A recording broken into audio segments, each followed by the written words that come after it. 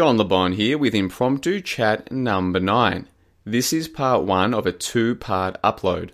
Originally broadcast live on November 2, 2016 via my JohnleBonEXTRA channel, I'm releasing it now on November 4, 2016, 2 days later, in MP3 format as is my custom with Impromptu Chats. The show has been divided into 2 parts for 2 reasons. 1, 3 hours is, in my opinion, a little bit on the long side for a podcast, especially one featuring a range of concepts and ideas which each deserve full attention of the listener. And 2, the final third of the show goes in a very different direction to what came before. What you're about to listen to is, for me personally, one of the most important and insightful live conversations in which I've had the pleasure of taking part. We're all here to learn, or at least that's what we all tell ourselves. Sometimes it helps to reflect on what has come so far in order to put our journey, as individuals and as a collective, into focus and into perspective. My first foray into the YouTube conspiracy scene was in late 2014. At that time, I believed in, and considered myself to be part of, what some people term the truth movement. A lot has happened in the roughly 2 years since. What have I learned in that time? What have you learnt in that time? And what have we, insofar as there is a we, learnt in that time? Whether or not you consider yourself to be part of a movement, and whether you've been following my work since I first began producing content, or have never even heard of me, I think you'll get something beneficial out of the following conversation. This is because I personally got plenty out of taking part in the conversation myself. As you'll hear for yourself, I was putting some pieces of the jigsaw puzzle together as the conversation was being broadcast live on the air. I recommend that no matter who you are or what you believe, you listen with an open but critical mind. Of course, by critical I don't mean negative or cynical. A critical mind is one which employs the critical thinking faculties in its possession to properly understand, consider and scrutinize the ideas and information with which it is being presented. So, without further ado, here is part 1. Enjoy. John LeBon here on Wednesday the 2nd of November 2016 with Impromptu Chat number 9. And boy, oh boy, am I looking forward to this one. I've got with me a very special guest who has been in this scene for as long as I have, if not longer. And even though we've come at it from slightly different perspectives, I think we've both seen a number of patterns re-emerge just in the last 6 or 12 months that we've seen in the past. And so my hope today is that by having a bit of an impromptu chat with my old mate, Cognitive Dissonance, a.k.a. Tim Osman, you in the audience will get some of an idea of what has been happening in the last couple of years and what we can learn from it as individuals and maybe as a collective. So without further ado, I will introduce my special guest for Impromptu Chat number 9, Cognitive Dissonance, a.k.a. Tim Osman. Take yourself off mute and say hello to the listeners. Hello, John. Hello, listeners. Pretty much probably everybody knows me as the, truth or troll or the flat earth troll or wherever you met me from. But basically, I've been in the so-called truth community for quite a long time. Definitely September 11th changed my life quite a bit. I think I figured that out probably around 2005, 2006. I guess that was around this time when YouTube kind of started to sprout up around 2008 or so. But they're kind of sprouted a truth community, and basically you had quite a few characters and a lot of ego, but what we thought as truth at the time was definitely portrayed in a way that made us not only believe it but kind of adopt it in our day-to-day. So looking back 2-3 years now, a lot of the things that I thought I knew or that I from these people really I've kind of recently come into question just because of other things that they've said and other things that have set them off, and really you kind of see what kind of characters you're dealing with when they are challenged by say trolls or just dissent of any kind. So anyway, I met obviously you, John, back when we were in the so-called truth movement, which back in the day, I guess probably about 2 years ago, almost to the day, or even before, was a lot hinged on a guy named Jeff C. He had, most of the subs out of most people. I think is not New World Agenda, but Free Radio Revolution at the time. We were a part of that, John, and it was a interesting time then.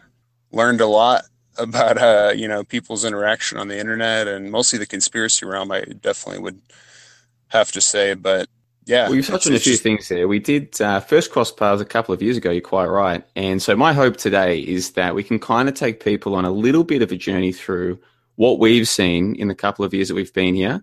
So what we'll do is we'll give you a chance to give people a bit of an idea of how you got into this originally and what it was that motivated you when you first got to this scene, how you found it, how you started interacting with it. Then we'll talk about that truth movement, as you mentioned, the hoax-busting truth movement, which was centered around, as you said, Jeff C. of Free Radio Revolution and a number of other interesting characters, the way that that so-called movement built up, then the way that it imploded quite dramatically and live on the air, in many cases in front of people. Then we'll segue into this more recent phenomenon of what they call the flat earth movement, and not so much to talk about the shape of the earth, because that is a very tired and boring conversation, but more the sociological aspects that we've seen as a result of this growing on YouTube and the similarities that we see, or that I see and that maybe you see as well, between the hoax-busting movement and the flat earth movement. And then we'll move into some related topics, such as who are the people who are involved in all of this? What is it that leads them to come here? And then who preys on these people? The idea of money for truth or donations and these sorts of things. All of these ideas are tying together, and they're all related, because once you understand that television is not telling you the truth necessarily, or your textbooks are not telling you the truth, where do you go? Who can you turn to? For many people, they turn to the YouTube truth movement. And there are so many different characters involved in all of this. Some of us agree on some things. Some disagree on some things. Tim and myself disagree on many things. And we've even had little run-ins in the past. But my hope is that today, over the next hour or so, we can share with the audience our perspectives so that hopefully, Tim, they can learn from our mistakes. And hopefully we can show that we've learned from our mistakes as well. How's that sound? Sounds good. All right, mate. Well, we'll start off. The first thing I'd like to do is just give you a chance to explain to people who you are and what you do, because I think many people, their first interactions, well, this is how we are as humans. Our first interaction with someone will oftentimes cloud or filter the way that we perceive every other interaction we have with them. So if somebody's first interaction with you, Tim, is they see you trolling one of their favorite YouTube e-celebrities, they'll assume that you're a bad person. And then even if you do good work or make sensible comments later, they won't be seeing it for what it is. Their vision will be clouded by what's come before. So let's put everything from the past aside for a moment. Why don't you just explain to people who you are and in your mind what it is that you've been trying to do or what you're trying to do now in this conspiracy YouTube realm? Yeah, well, it's definitely morphed over time. Like I said, I was in it at the beginning because I saw a lot of inconsistencies with the 9/11 official conspiracy, or the 9/11 official conspiracy theory. That really didn't make sense to me. So I definitely was turned on to a lot of things at that point. But as far as me, I'm kind of a typical dude with too much time on his hands, probably, that found the conspiracy corner of YouTube. Mostly because of 9/11, like I said. But yeah, I'm just a guy with probably too much time on his hands, and I kind of thought it was funny to make people laugh in different ways, and it kind of morphed into more of a hateful thing when the flat Earth sprout about. But yeah. Okay, so I'm I'm almost 30 years old, actually. I've got less than 12 months of my 20s left, and I understand you're about the same age as I am. Now, many people, by the time they're our age, they have careers or they have families that keep them very busy. If you don't have one of those two things, you can find yourself with a lot of time on your hands. And one of the criticisms you get, Tim, is that you spend too much time doing this kind of stuff to just be doing it for free, to be doing it for fun. Even in the live chat as we speak right now, people are suggesting this. How can Tim have so much time to go around and troll so many chats? How do you respond to that? Because I really don't have a job, actually. It's not that I've been called everything. I mean, I've been called ever for 2 years now, FBI, CIA. Now, Jeff Stewart saying I'm a Patricia Steers top FBI or CIA troll, and basically, I learned how to hustle when I was young, and different things kind of excite me. Like just the other day, I bought five 50cc scooters.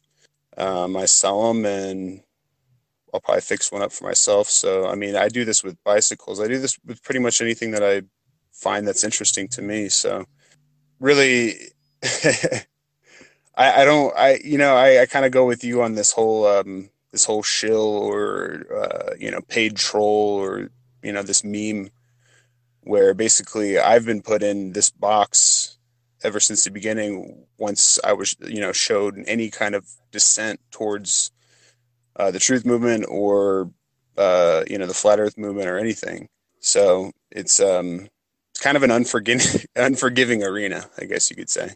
Yeah, and you think of the kind of people who are attracted to this scene in the first place, they're probably more likely to be what you might call conspiracy minded. And of course, there's nothing wrong with that because there are many proven conspiracies that all people should be aware of. But at the same time, it's very easy for them to start attaching to people like yourself and myself, just regular YouTubers, this idea of nefarious intent. And as we'll discuss later in the show, there are some people in this scene who may well have nefarious intent, but you as someone as a troll, you attract that kind of criticism. Me as a consistent skeptic who is happy to critique all sides of a debate, I attract that kind of criticism.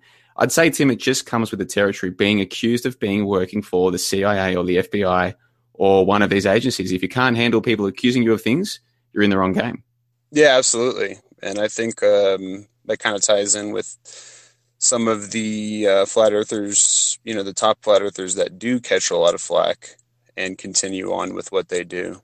Kind of like Patricia Steer. I mean, you should, all the nonsense that's said about her without any kind of factual basis at all is it's crazy. And people, you get 2,000 people that watch this, and maybe that is conflated, but either way, there's no retraction of her. There's no, this was wrong information. Yeah, I mean, I've never been taken seriously, and really, I put myself in that position to begin with on purpose. I don't show myself. I don't. That's all on purpose because, yeah, when you do become a dissenter in some of these people's eyes, they do become very vitriolic, and who knows what can happen at that point. Yeah, and I think the word shill is almost synonymous with any other, say, religious belief system of demon or unbeliever. People who go against the grain.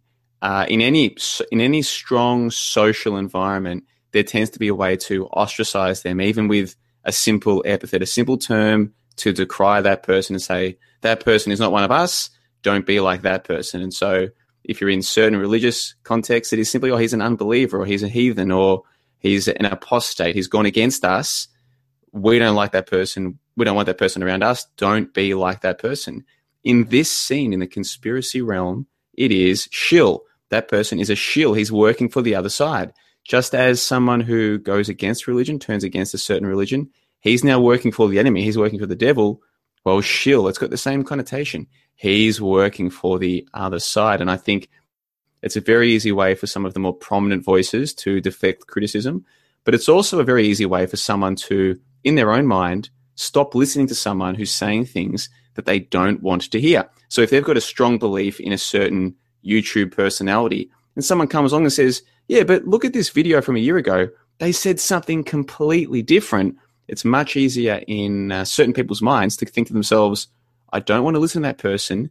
That person's evil. And just put it out of their mind, then deal with the fact that many of these leading YouTube personalities do flip-flop on their positions. They contradict themselves. They make claims that can be disproven very easily, time and time again. The people who bring this stuff up just accuse them of being a shill. Yeah, and it's funny because it comes from people that claim to be awake, and really what it is a case of tribalism. It is the programming that we got all throughout our lives.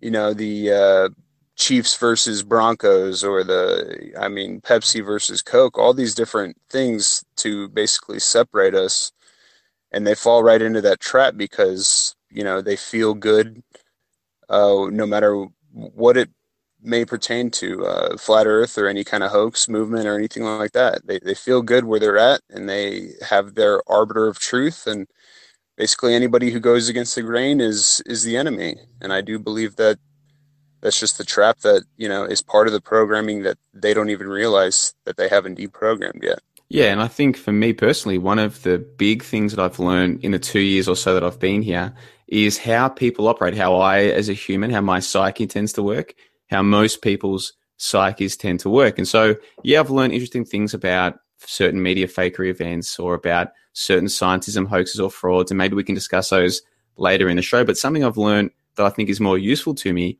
is how easy it is for all of us to get on a certain train of thought and then not deviate. So once someone has it in their mind that they've got the truth, then anyone who goes against the feelings that they get from believing they've got the truth becomes an enemy. And I think we've all been guilty of it. It might just be a natural part of the human condition, but it's something that I've learned that I could only have learned in this scene, to see seemingly intelligent people who seem to be here for the right reasons still, when certain things are said, get triggered emotionally. I've learned a lot about human psychology, and we'll be talking more about that later in the show. But I guess we've kind of covered this criticism of you, Tim, that you spend too much time here. At the same time, though, mate, like I'm doing a channel, I'm making videos, I'm trying to build a website, build up my own subscription base, etc. Are you just here for fun, or do you still feel like you're learning from all of this? Really, I've cut back quite a bit, truthfully.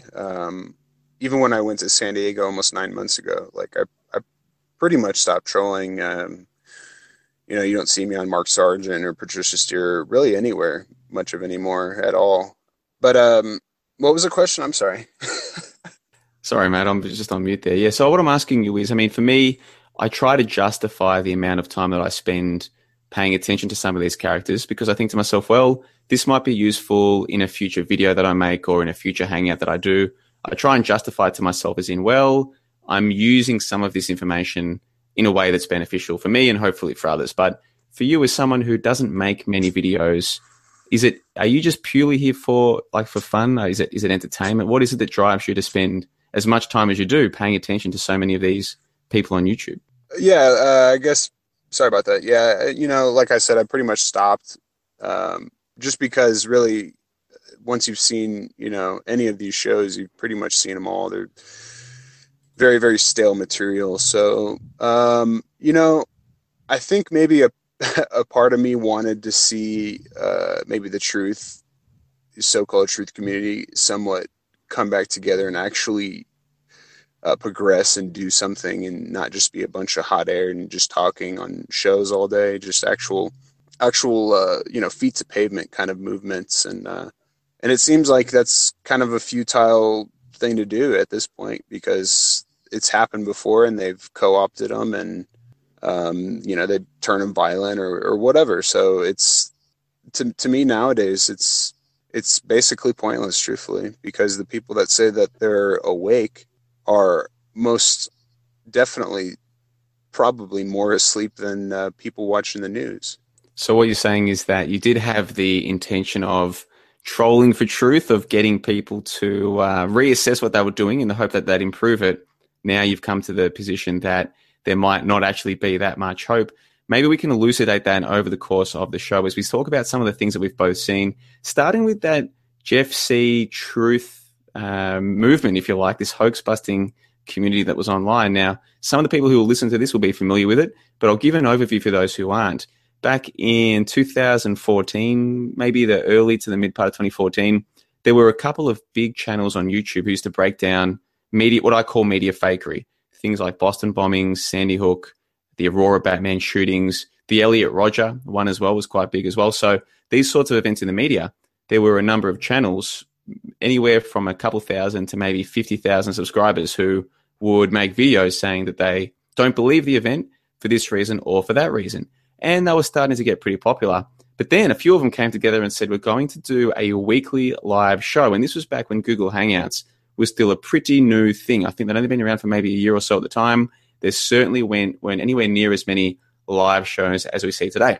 This was a big deal. And so it was going to be a weekly show where a number of these people would get together and discuss a whole bunch of things. And not only that, they did it in a rather fun style. They used to tell a lot of jokes, and the live chat started to build. And before you knew it, they had well over 100 people in the live chat, which at the time was unprecedented in this scene.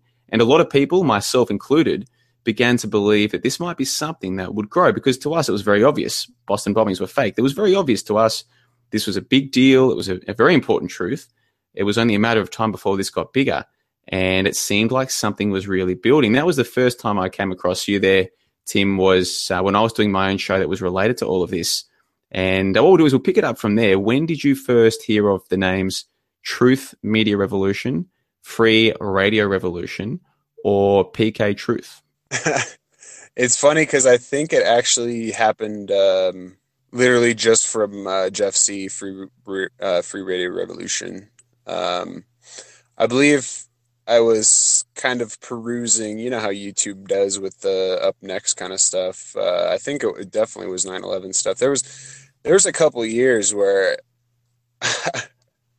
or at least a year and a half, where I didn't work, and I literally was just watching 9/11 conspiracy. Like I know like all the conspiracies. It's ridiculous, really. But anyway, yeah, where we met over at Free Radio Revolution. Yeah, I met him, or I found him through related things, and I think fairly shortly after that, I found Truth Media Revolution, and then PK started to pop his head around those live shows that we were on, and he, basically, yeah, it was definitely Jeff first, and yeah, I mean, it all unfolded from there, dude.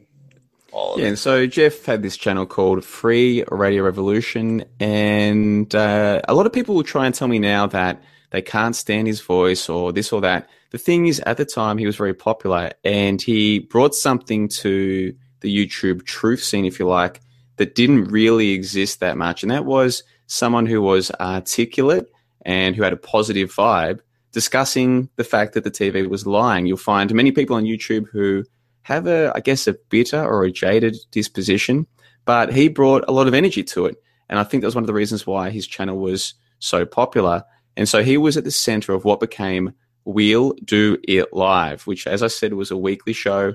And for me, I found his channel, PK's channel, and Truth Media Revolution, found all of them, I think, late 2013, early 2014. So I was familiar with their channels. I watched their channels. And for me, when I found out they were doing this weekly show, I thought it was fantastic news. Now, at the time, I was a student. So I had whatever day it was that they were doing their show, I had the day off, because Australia is about, 16 hours ahead or something of the US. So I was able to listen live, and I took part in the live chat. And I was very excited by the whole thing. I really believed that despite a few little flaws in, their presentation or some of their analysis, that the show that they were doing was going to be the start of something very special. Then we noticed that there were some people trolling some of these live chats. One of them would dress up in a 9/11 was an inside job t-shirt, and he would wear funny hats, and he would join the hangouts. Not We'll Do It Live, because they had a closed hangout, but some of the peripheral shows that sprung up around We'll Do It Live, and he'd start dancing on camera. Tim, do you want to tell us more about that? Yeah, yeah, I guess that was kind of my debut. I ended up being pretty much on all of the shows, Max Resistance and Max Malone, and ended up, I think, with Jeff C at one point. But even an Event Skeptic was with the whole Truth community, years ago. And him and Truth Undenied had a little interview with me, basically asking some of the questions that we talk about still to this day, one being, money for truth. And I pretty much have the same view as I did back then. But yeah, I mean, we were all two peas in a pod at one point. I was trolling, but everybody, was laughing, and I wasn't getting banned or anything like that for most of that whole stint. And then, yeah, I mean, I guess really, if you think about it, back then there was quite a lot to talk about. It seemed like there were, almost hoaxes every month, and they would put on a show and, kind of laugh at supposed crisis actors and stuff like that. So it definitely was entertaining at the time, and it definitely went sour pretty quickly, actually. Did you want to get into that, John? Yeah, well, some of the similarities, just looking back now, because I'm enjoying just taking a trip back down memory lane because it's only 2 years, but in some ways it seems like a long time ago. We had the central show, which was We'll Do It Live, and a very similar one, which Jeff was also part of, called Max Resistance, as you mentioned. So you had those two shows with closed hangouts that were basically presented to one degree or another, almost professionally in the sense of they were trying to present something that was listenable to the viewers. Then you had a number of other hangouts that sprung up around them. So you mentioned the one with Truth Undenied, who was doing a show with that guy who used the comic book character as his avatar. Then you had Event Skeptic and other people who would either do random or their own weekly shows. Of course, I did my own weekly show as well, the Australian Roundtable Podcast, a very different kind of show, but along similar themes. So it was the same as what we've seen with the Flat Earth movement as well, the Flat Earth so-called movement, where you've got one or two central shows and then a whole bunch of peripheral ones that spring up. So you were trolling the peripheral ones. Obviously, it's hard to get onto one of the main shows. But at the time, you were saying that you believed in what they were doing. You just wanted to troll to get them to up their game. Is that the basic idea? It's kind of my nature to try to find kind of light in things. Sometimes it may be somewhat of a darker humor or kind of a trolly humor, but I think that may have been from just kind of I used to play quite a bit of games, probably for about 2 years, and I get pretty much all of them are kids that troll. So I don't know what it is, but there is something to say about having a really strong troll against you, because it really does make you have a thicker skin. It really does make you understand and realize that these things don't really matter at all. These people don't really matter. It's just text. It's not, it's not real life. So a lot of people definitely don't understand that. But I mean, even you, John, I still have a couple of John LeBon accounts. Like you were getting trolled by me for quite a while, me going to people's comment section saying just silly things. And the thing is you took it like a champ. You never really said anything, and I completely stopped, because it's like the people that really get offended by it get attacked the most, because they're obviously not very thick-skinned. They need a lesson, basically. Yeah, and it was about this time that I started to realize what you were doing, because there was another show called it was by Robert J. Morris. I forget what it was called, Save the Silly Humans or something. And what had happened was, and I didn't really understand this at the time, but what had happened was a whole bunch of people who didn't have anything better to do with their lives had found a topic where they could get an instant audience, maybe 10, 20, 50 live viewers, sometimes up towards 100.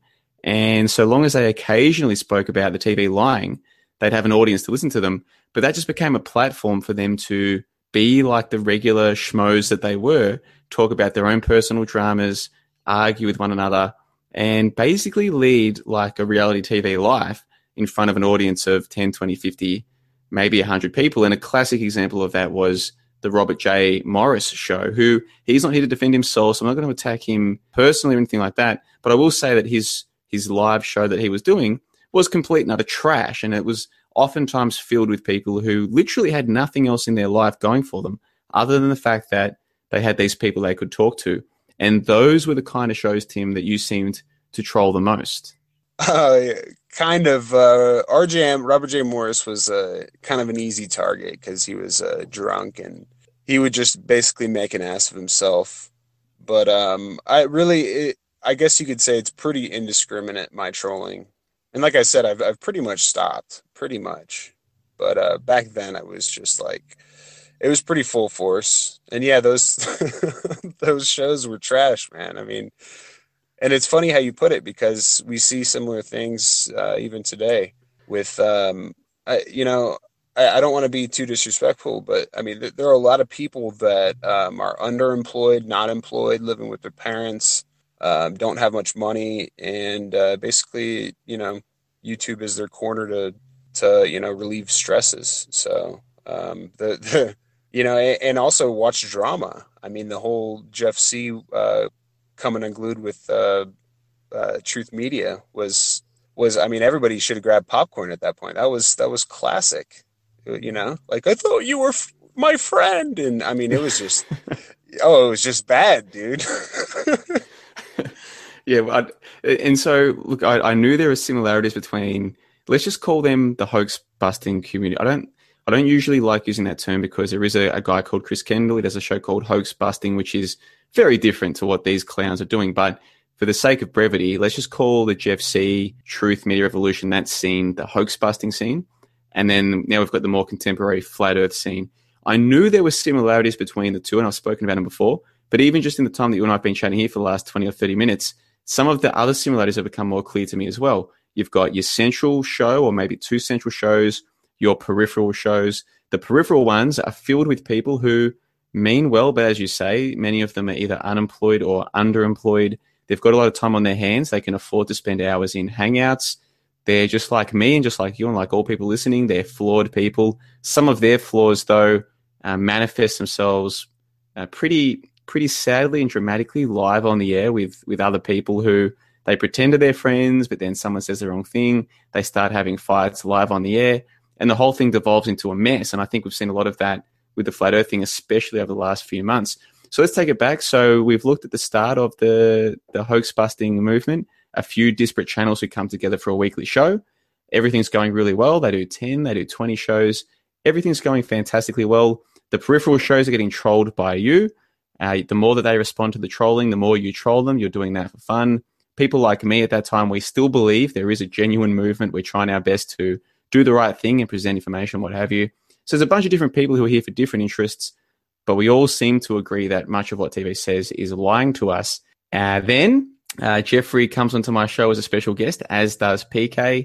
By this stage, PK is a regular on the We'll Do It Live show, and by this stage, they're getting thousands of views a week, hundreds of live viewers. They seem to be doing pretty well. Some of the people involved in the whole scene, maybe not doing so well, but who really cares? They're not getting much of an audience. But then there's a gigantic event, TransAsia, the GE235, the Taiwanese plane crash, or was it a plane crash, Tim? Tell us some of your thoughts looking back on that event. Yeah, that's where it all started, the Taiwanese plane crash. And it's kind of funny because he did make the point at one time, which I somewhat do agree, that, what does this plane crash matter, this far away? And wow, what a show that became after some people thought that it was a hoax and some people didn't. And Jeff obviously didn't, just like the flat earth. Very vehemently opposed, and when Jeffrey's opposed with something, he's going to, call everyone shills, get very emotional, and just continue to believe like he is the arbiter of truth, like he is the last stop for where truth, departs. So it was amazing. I remember you did maybe a year show after that or something like that. I just got to San Diego. I guess that wasn't too long ago, but it completely fractured the movement at that point. At this point, I think I feel like you, John, in that, I have to almost say so-called truth movement or so-called movement, because it really is a joke to begin with, but it also isn't a movement. It's not. It's better than a bowel movement, maybe, but I mean, it literally goes nowhere.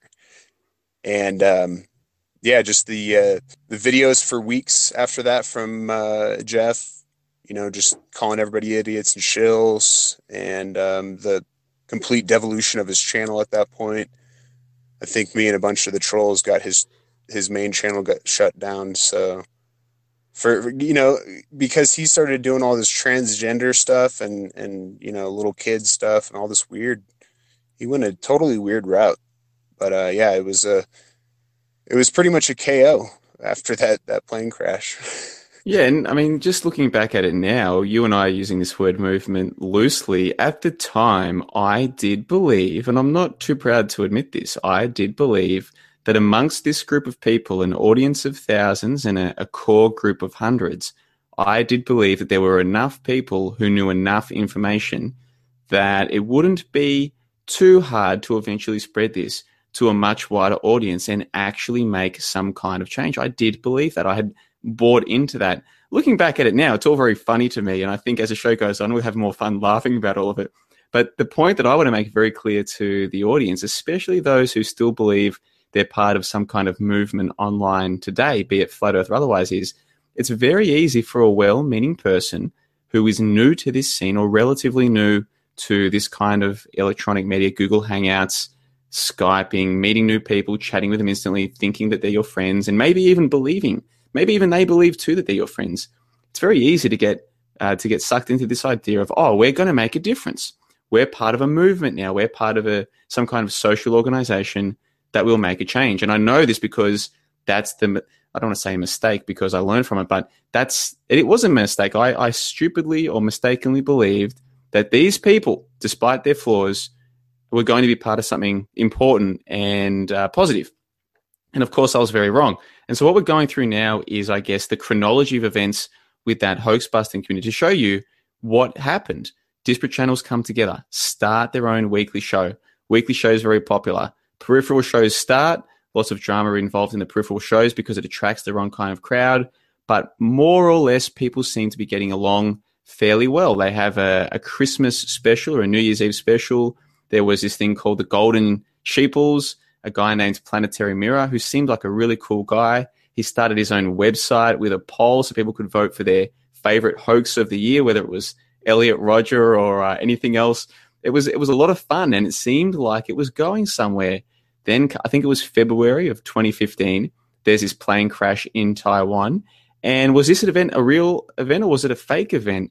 Well, they decided to have an argument about it live on the air. The two leading guys of this hoax-busting movement, Jeff C. of FreeRadioRevolution and Red Pill Revolution, who I don't think uses any other name, so we'll just call him RPR. Jeff C. and RPR live on the air have a disagreement about, was this event real or was it fake? And Tim, I don't know if you can remember all of this chronology too well, but do you remember that actual episode where this all came to a head live on the air? Yes, it was absolutely epic. I believe I actually downloaded it to a couple different hard drives just to make sure that I have it for sound bites for Jeff C. Yeah, and so they're doing this show. Everyone's fun, friendly, fun and games. It's all good until a plane goes down in Taiwan, and that's when all hell breaks loose. Jeff says that it's a real event and that it's important that all truthers, they used to use the term truthers. I never really used that term, but that's the term that was widely used to describe people in this movement. It was important that all truthers say that this event was real because otherwise we all look crazy and lose credibility. RPR, on the other hand, was saying that it was a fake event which involved CGI, and there seems to be a division right down the middle between the people on the panel and the audience, between saying, no, this event was real and we have to say it was real, and no, this event was fake and we have to say it was fake. And it's funny looking back, but that took up what followed, the fallout that followed took up literally hundreds of videos and several weeks, probably a couple of months. This was the biggest topic in the YouTube truth movement, Tim. Very funny looking back. Yeah, it's amazing. I think about it kind of quite a bit because it does go back to me thinking about how gullible I was just in the conspiracy realm. And I had no idea, hindsight is definitely 2020. I had no idea at the time what was going on. I definitely had my own opinion on the matter. I pretty sure I thought it was real. I think I still think it was real. I don't really know.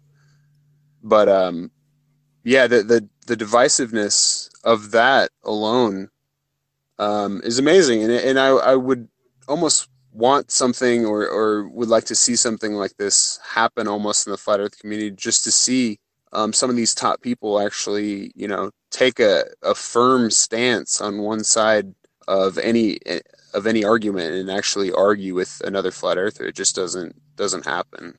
Well, I don't know if you remember this, but we did have the Mark Sargent sex tape, and then we had the Antonio daytime, nighttime.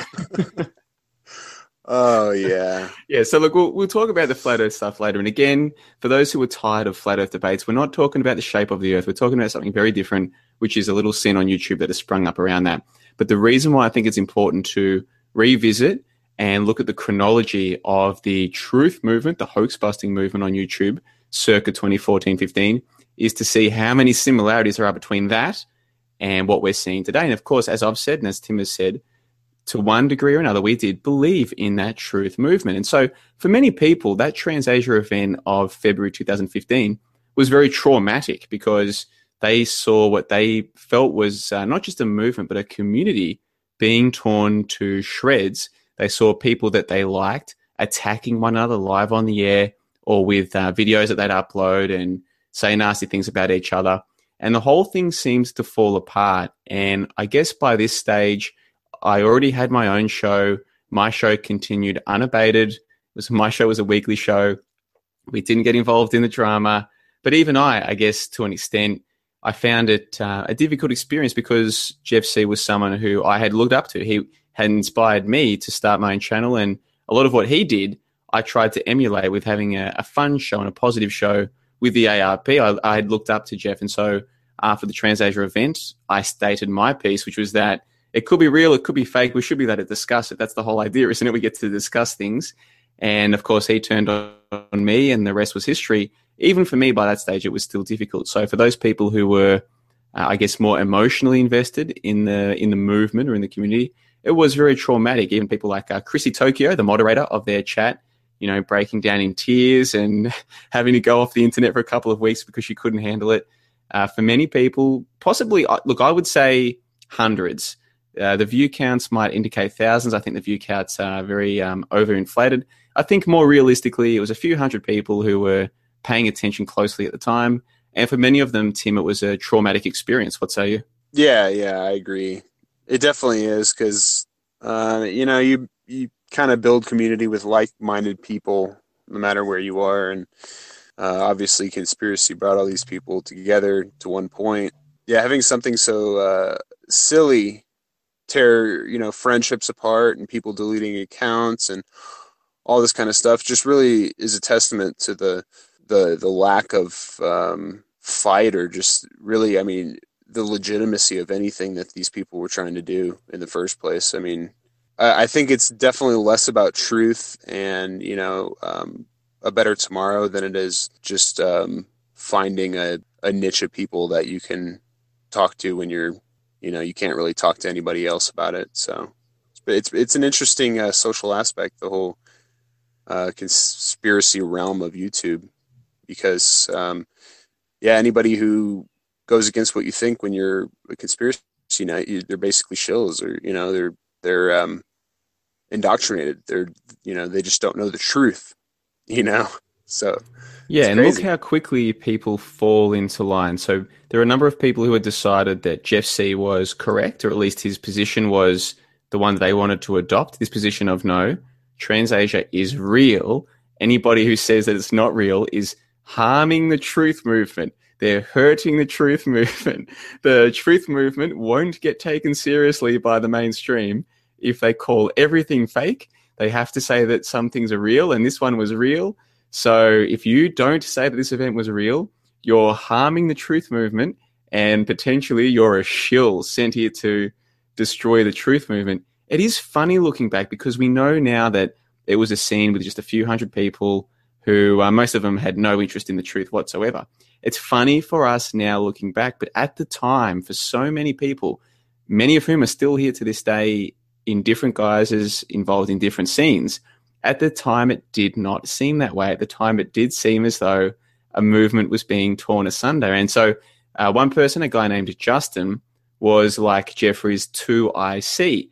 And he also said, no, we have to say this event is real. Nobody's allowed to say the event is not real. And what happened with him subsequently gives us some indication of the kind of people we're dealing with here. That character is now known as Avadan, and he is apparently a Christian religious preacher online. Tim, do you remember a couple of months after the TransAsia event, do you remember Justin, who at the time seemed like an intelligent, well-meaning character from the US, I think, but he was in Quebec, in Canada, on exchange or something, I'm not too sure. He seemed like a regular guy, a well-meaning guy, a well-presented guy. The TransAsia event happens, everything goes to crap, and before you know it, he's performing a live on-air conversion of the moderator of the show, Chrissy Tokyo. Do you remember any of this? And is there anything you want to reminisce upon? That was so painful, man. I guess ever since that breakup of We'll Do It Live, I think there was a couple months that they took off, if I remember correctly. And then Chrissy and Avadon took over the show, and it was literally the worst thing that you could literally listen to. I mean, it was so terrible. And he I don't know if he went super religious nut, or I think he was an alcoholic or something, so he found God or whatever. But somebody said that his name was Avadon, and I was like, no way, because I was thinking Abaddon, like some kind of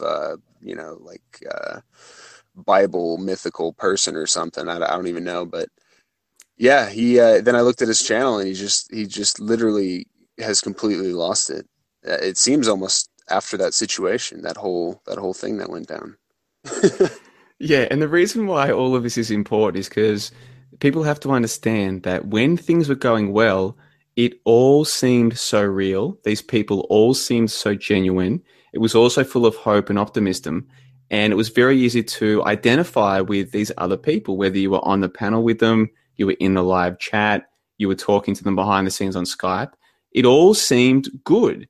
And then it only took a certain amount of time, only took one or two big events for everything, not just to fall apart, but to get to the stages where one of the main panel members of one of the main shows was performing a live on-air conversion of one of the other main members of one of the main panels of the show. And I think this gives us some insight into the kind of people who are involved, but also we really don't know these people. If it's the type of person who would get engaged in that kind of thing, a live on-air conversion, you wouldn't think many people would be capable of that. And yet no one could have predicted that prior to the whole scene falling apart. So just to recap on the truth movement falling apart, then we'll move on.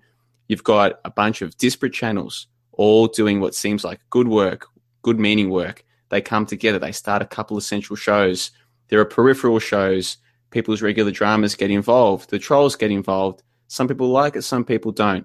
Eventually something comes along that splits the main people of that main scene apart. People take sides. People attack one another. There's lots of drama. There's lots of commotion. There's very little truth, and there's definitely no movement. Here we are 2 years later, or the best part thereof, having a laugh about it. The whole thing was a joke. And I think this is very important because it can teach us something about the scene that we're seeing today. Before we do put a line underneath the truth movement, hoax busting movement team, it is worth pointing out that one of the sides was the Jeff C side with Justin and all the others. The other side of that, because it became like a classic dichotomy, the other side of that little debate or argument or back and forth drama was the Red Pill Revolution, Dearth, Deep Inside the Rabbit Hole, PK Truth side of things. Do you have any memories you'd like to share about their part in all of this? I guess I kind of forgot Dearth was around. He wasn't really around the chats or the panel of Jeff C. I don't believe too much.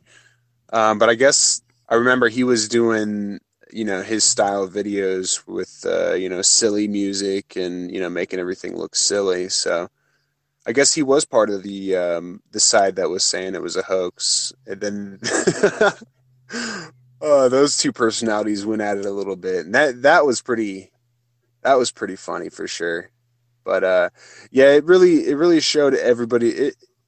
I guess on the base level of everything, it really did show everybody's true colors, because the Russian vids, the PK truth, these people are still putting out that kind of auto hoax nonsense. Everything's a hoax kind of stuff. So they've continued with it. And yeah, Yeah, I think before we quit, I would like to say, for anybody that doesn't know or doesn't follow Jeff C, I don't follow Jeff C, but I believe he does live shows playing like Grand Theft Auto now. And the last things that I've ever seen of him is still transgender stuff. And I mean, nobody basically watches him anymore. So yeah, his career spiraled out of control, and it's never really been the same since. but the reason why it's important to look at the other side is because what happened, and this I think is instructive of people's nature, is that it became a dichotomy. It became either you're with us, the people who say it's real, or with us, the people who say it's fake. And the drama just went on and on. Now, at the time, PK had just recently done a show, I think on Coast to Coast, or with one of these big names in mainstream conspiracy. And that was facilitated by David Weiss of Deep Inside the Rabbit Hole. So they had built up a relationship, both David and PK. PK was involved in all the drama because, of course, he got booted from We'll Do It Live because he said the event was fake. And then he went off on a tirade about it. So he had this big rivalry with Jeff. So PK is saying the event is fake, and he's against We'll Do It Live now. He's got David helping him and promoting him, and I guess revving him up to do this. David takes part in a live show with PK to go through all of the evidence that TransAsia was fake. So David was very much in the thick of all of this. And I think that's something that people should be aware of as well. People try and say, they don't seem to understand that David has been around since before Flat Earth, okay? And he's been involved in drama before Flat Earth, and he's been involved in taking up a lot of people's time without giving much truth since before Flat Earth. This isn't a new thing for him. He's done it before. And it's also useful to understand that just because one side might be wrong doesn't mean the other side is right. And we've seen it all before with the truth movement, the hoax busting movement, what have you. We've seen it before. Some of us have learned from it. Those who weren't there can't have learned from it if they don't get told about it by people like myself. There are some people who were there at that stage. They're still here today. They haven't learned from anything. And we'll talk about them in a moment. But we'll put a line under the truth movement, the hoax busting movement. And hello, Jeffrey, if you're out there. He's still got a few sock puppet accounts. I don't know if you've seen this, Tim, but there's a few Jeffrey socks who are still out there. You can tell it's Jeffrey by the way that they write. So I don't know what that guy's shtick is, but his whole career fizzled out, and really a great shame. So we'll move on then. So that whole scene fizzled out. If TransAsia didn't ruin it, Tim, then Flat Earth certainly did. Do you remember when we transitioned from the truth movement that was about breaking down the hoaxes into Flat Earth? And what are your general thoughts about that? Yeah, wow. TransAsia was pretty close to that. So I've always described it as we had our little happy truth movement, so-called truth movement, and the plane crash happened. It fractured it, and the Flat Earth came and it smashed it into smithereens.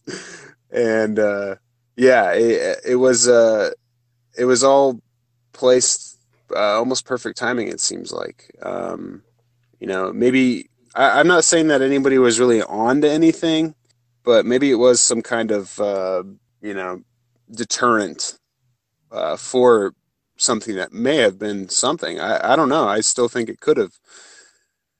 Because I know we kind of quit talking about it, but I mean the views on some of Jeff's videos were pretty high, and if people were to get past his ego and his voice and stuff and see some of the information, they might, quote unquote, wake up. But I mean that was all just destroyed, and I think. I've always pretty much been under the assumption that the Flat Earth is a psyop, just because of me just sitting back and watching what it's done. But it definitely seems manufactured or something. I mean, what do you think about that? Yeah, well, if you look at the chronology, and if I had my time again, I would have drawn up a little sheet or maybe even a little paint file to screen share for people now to look at the chronology. looking back now with retrospect, with hindsight, the whole thing plays out so well.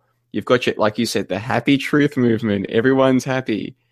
We have a big New Year's Eve special and everyone's friends, and you've got the golden sheeples and everyone's getting along. Then comes TransAsia in February, splits everything down the middle, and you've got your two set teams fighting, warring with one another. Now the hoaxes aren't so important. It's who's a shill and who's here for the truth. I'm here for the truth, God. Yeah. Do you remember Jeffrey? I'm here for the truth. Yeah, he smashed. Oh my God, he'd always smack that table. It was so dramatic. It was ridiculous. It's ridiculous. But anyway, yeah, so now it's no longer about the facts. It's about the personalities, right? Then, I think it was also February of 2015, out comes Mark Sargent's Flat Earth Clues, Part 1, Empty Theater. This is the first of a series of clues, blah, blah, blah, right? That takes the independent or alternative media scene by storm. It takes the truth movement by storm. And if you fast forward 4 months, the Baller Skeptic Roundtable begins in June of the same year. Now, that TransAsia disaster, the drama from that went on into March. It went into April. Then you've got your Justin and your Chrissy Tokyos and your online conversions, and they're all a bit of a mess. Then the Baller Skeptic Show starts in June. And, of course, the accusations of me being a shill, they kick up once again. Now, Jeff tried to portray me as being on the same side as Red Pill and on David Weiss's side and PK's side. He tried to portray it as though I was on, that there were two sides and I was on the other side. Of course, there weren't. There were two sides for most people, but for me, I was always just, well, I'll give you my opinion. I'm not on anybody's team here. But come the Baller Skeptic Roundtable, I'm working alongside David Weiss, and he still has his good relationship with PK. So now it's a lot easier to attack me as being on the other side, on this side of all of these paid shills who were sent here to destroy the truth movement. And so it's just TransAsia round 2. Now we go all around again, videos being made, accusing each other of being shills, of being nefarious, etc. And of course, Tim, it's all premised on this idea that there is a truth movement to begin with that the agencies would want to infiltrate. To you, looking back now, do you actually think, suppose you're working for the CIA, suppose the CIA is the way that people imagine it, right? And suppose they want to stop any grassroots movements from springing up and bringing down the establishment.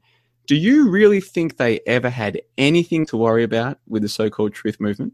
For some reason, I want to say, yeah, dude, I do. I think pretty much everything is monitored, not like real time monitored, but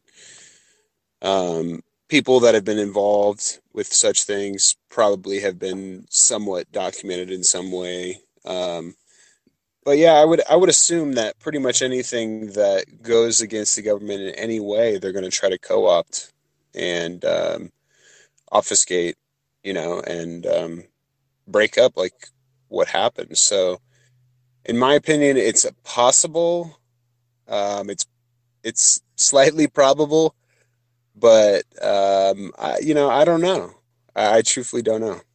Yeah, I don't know either, but what I do know is that for people to believe that their side is correct and the other side are paid shills, they've got to believe this fundamental premise of, this movement is actually a threat to the establishment that the establishment wants to stop, which is why people can say, the people on the other side, they're being paid by the CIA to be here. Tim Osman's a troll to stop us, or JLB is a paid shill sent to corrupt us, or this or that. They have to believe that they're important enough to be subverted to assume that certain people are trying to subvert them.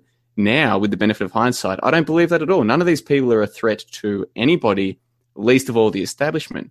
But at the time, I can still remember thinking, no, there is a movement here that can be subverted.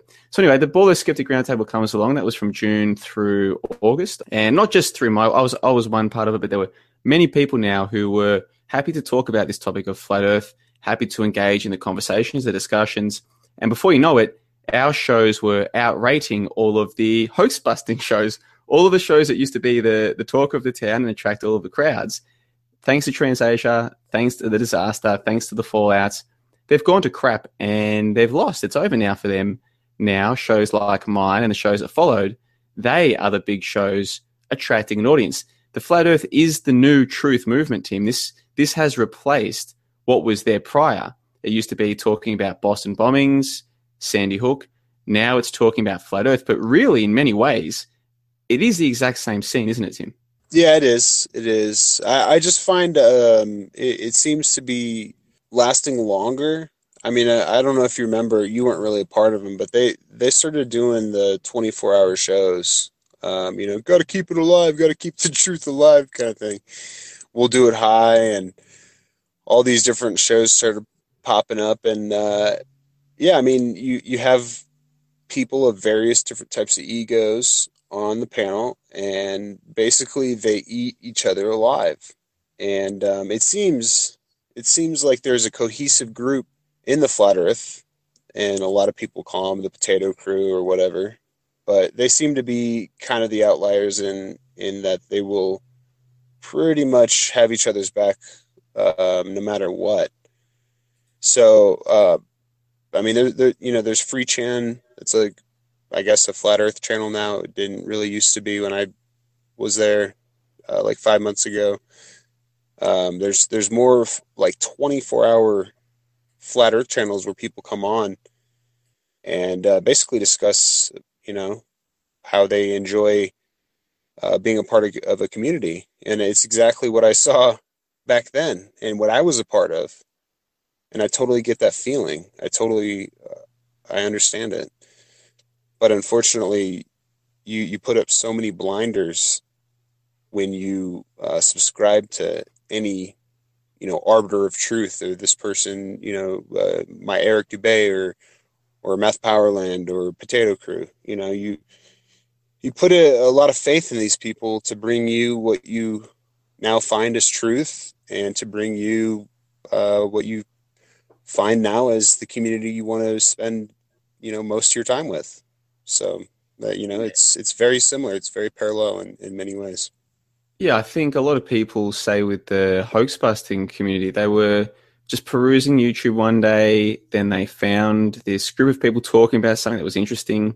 They seemed happy and they seemed friendly. And of course, any so-called movement, any wannabe movement, they want to attract new people, the same as a church. You go to a Pentecostal church, you will be love bombed the moment you get there. They want more people to join. This is how they work. And so they're being friendly to everyone. They take in everybody.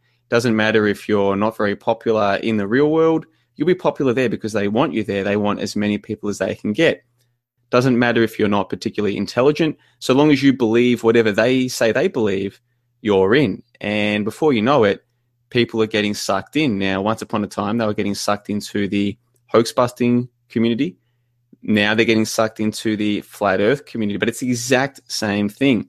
People are perusing the internet. They're people who are looking for something. We're all looking for something.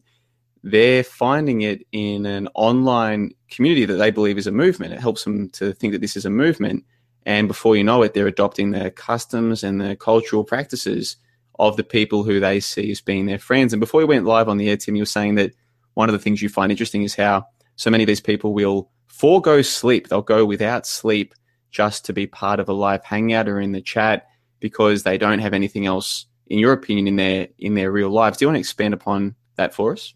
Yeah, I think a lot of the community aspect of it is an emotionally based. Like you were saying, I've heard just several people over just a couple of days, and sometimes I pop on these Flat Earth live shows just for the hell of it, just listen to them for a minute. And yeah, some of these people, I got to wake up at 2 o'clock, but I got to wake up in 2 hours, but I just love being on here with you guys, and I can't talk to this kind of stuff, to people in my day to day. So it definitely, a community is a good term for it. And communities do turn into cults, and they do have cult-like behaviors. And a lot of it is to, find almost someone's weakness, which would be their emotional investment in, said conspiracy or whatever they're turned on to, and exploit it. And I think people do that for sure. Yeah, and we've seen it now with the hoax busting turned into the flat earth scene. It's the same thing. Once upon a time, the hoax busters were the biggest on YouTube in terms of Google Hangouts. Now it's the flat earth thing. There could be something that follows all of this that's different to flat earth, but does the exact same thing all over again. We don't know. The point is that most of the people who get heavily emotionally invested in this, they're looking for something. They're looking for friends, what they think are friends. They're looking for truth or what they think is truth. They're lost people. And in society today, in 2016, there are very many lost people out there. And why wouldn't there be? The family unit has broken down. Communities have broken down. We've become heavily urbanized. We no longer have, most of us have no ties to our neighborhood or to our town. In my country, very few people even know the names of their immediate neighbors to the left or to the right of their house or across the street. Very few people do, especially in the outer suburbs where I grew up. So people are feeling very disconnected, but they can open up their laptop, they can click on a live show, they can take part in a live chat. If they're particularly confident, they can even go on the camera and take part on the panel in one of their shows. And so long as they believe what everybody else believes, they feel like they're home with people. Now, if you look at things like Boston bombings, that's clearly fake. It was a clearly fake event. People have cuts, scissor cuts in their pants. The blood is a fake color. Jeff Bowman, should have been dead moments after he had his femoral artery severed, and yet he's still alive many, many minutes later and fully conscious. The whole thing's utterly ridiculous. So you had an event that was clearly fake and people pointing out that it was fake. They were being honest. They were being legitimate. They were being true. What built on top of them was a fake scene full of lonely people. Contrast that with Flat Earth, where it's not so obvious that the Flat Earthers are giving you truth. In fact, there are many valid reasons to believe that they're completely lying to you, and they contradict themselves all the time. They'll say the stars go this way. They'll say the stars go that way. They'll say that these flights don't exist, and that proves Flat Earth. They'll say that those flights do exist, and they prove Flat Earth. So you've got these people who don't even necessarily have the truth. If you can build a bullshit community and a bullshit movement on top of truth, Boston being fake, then Tim, what do you think you could build on top of a not so obvious truth such as Flat Earth? Well, quite literally anything.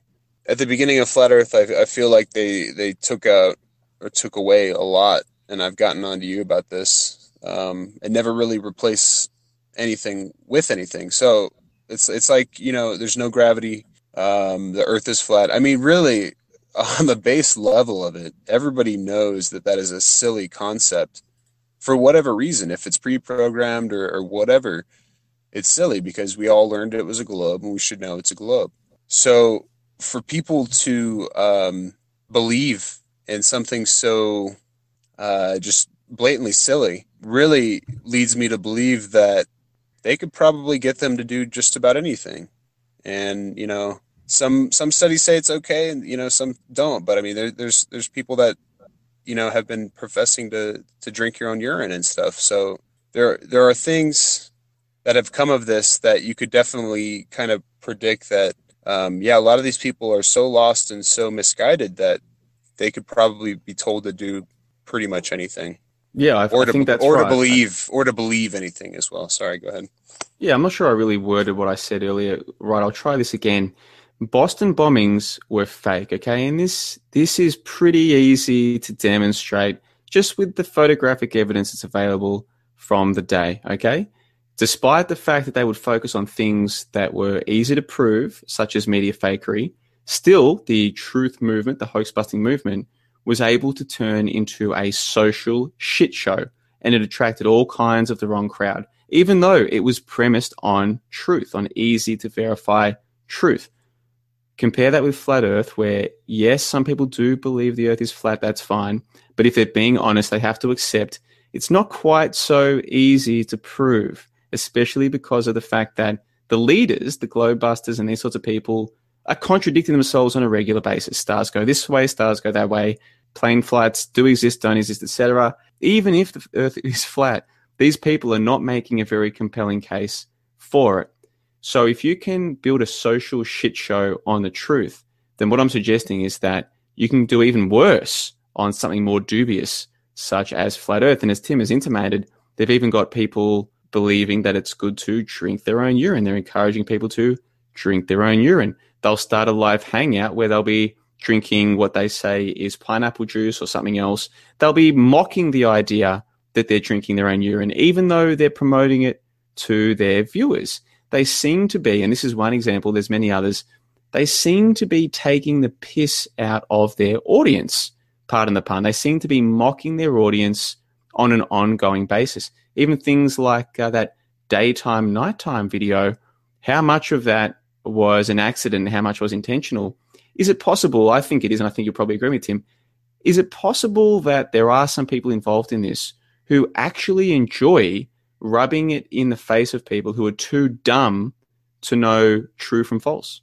You know, I will have to say that pretty much anything and everything that's come from Flat Earth, from the top people, it seems to be very unnatural to me in almost every way.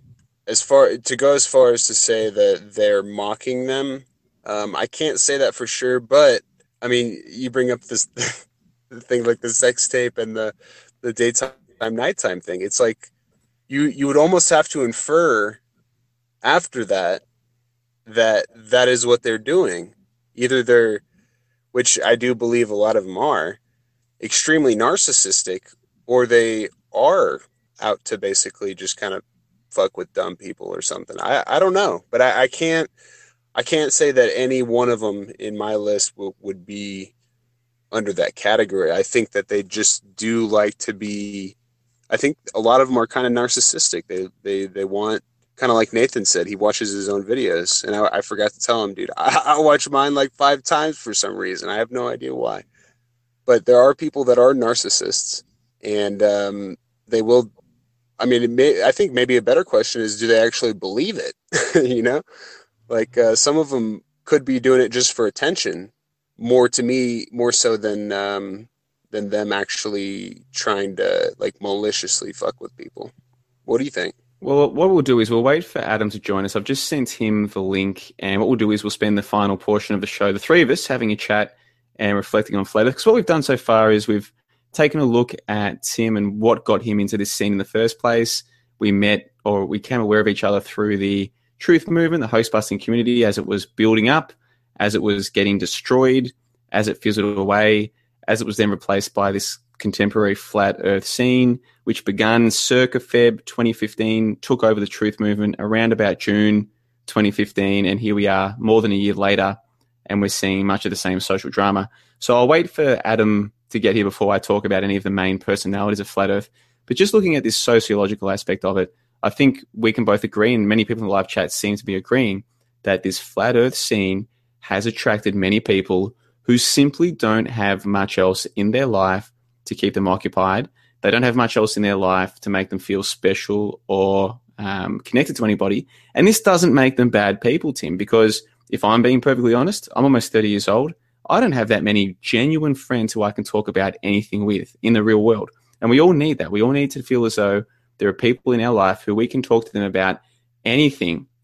And they'll listen, not just because we're their friends, but because they respect us enough or care about us enough that if we're interested in it, they will take an interest, if for no other reason than because we are interested. I think as social creatures, we do feel a yearning for that, and very few people have that. Now, I'll just get you to put yourself on mute there, Adam, because you've got the live chat, you've got the live show coming through. That's the way.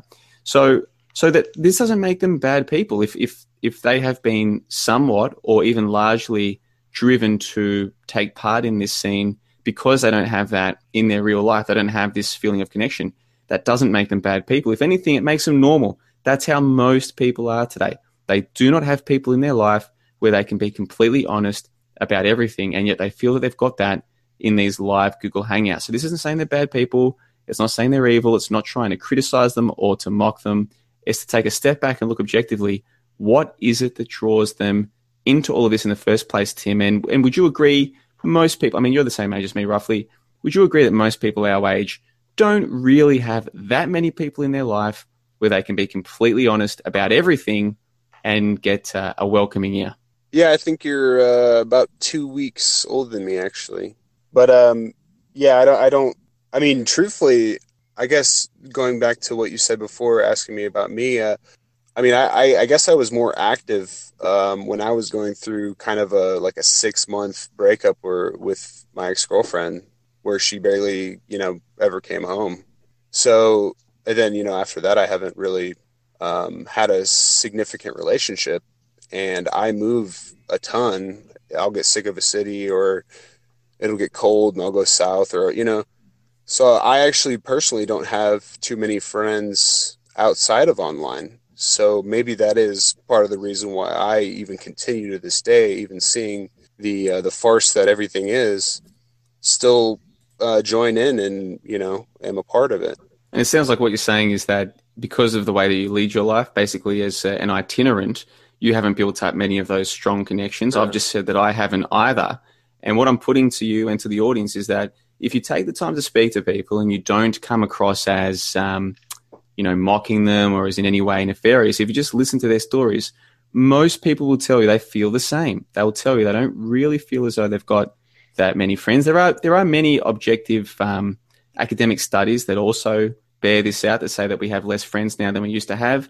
There's a guy named Robert Putnam. He released an entire book called Bowling Alone, which was all about social capital, that we just don't have that many friends now compared to even a couple generations ago. So this is something that seems to be the case based on empirical studies, certainly subjectively and anecdotally. I've seen this with many people as well. Most people do not have that many people they really care about and who really care about them, which makes them ripe for the picking when there are people on YouTube who are saying, oh, we're your friends. Of course we're your friends. You know the earth is flat, don't you? Oh, yeah, well, so do we. And we're going to change the world with this truth. We're your friends now. We'll spend hours with you in live hangouts. We'll tell you how smart you are and how everything's lovely. These people are ripe for the picking. It's no surprise when you think about it why so many people have been sucked in. I'll just leave that there for now, though. We've been joined for the last part of the show by Adam Moyer, who has been watching this flat earth thing more or less right from the start. Even though many of the live listeners are familiar with you, Adam, some of the archive listeners, my podcasts, won't be familiar with you. So why don't you give us a minute or two, say hello, and give the audience a brief overview of who you are and how you came to be paying so much attention and understanding this flat earth scene to begin with. Well, what's up, guys? John, I appreciate the invite. What's up, Tim? Haven't talked to you in a little bit. It's good to see everybody. Well, talk to everybody. But, I'll just dive right into it, man. You really kind of hit the nail on the head there. It's really like, all of a sudden it pops up on a recommended video. You're browsing different videos. You see this. You're like, you click on it. And you get this feeling that it's breaking down walls. You emotionally become attached to it.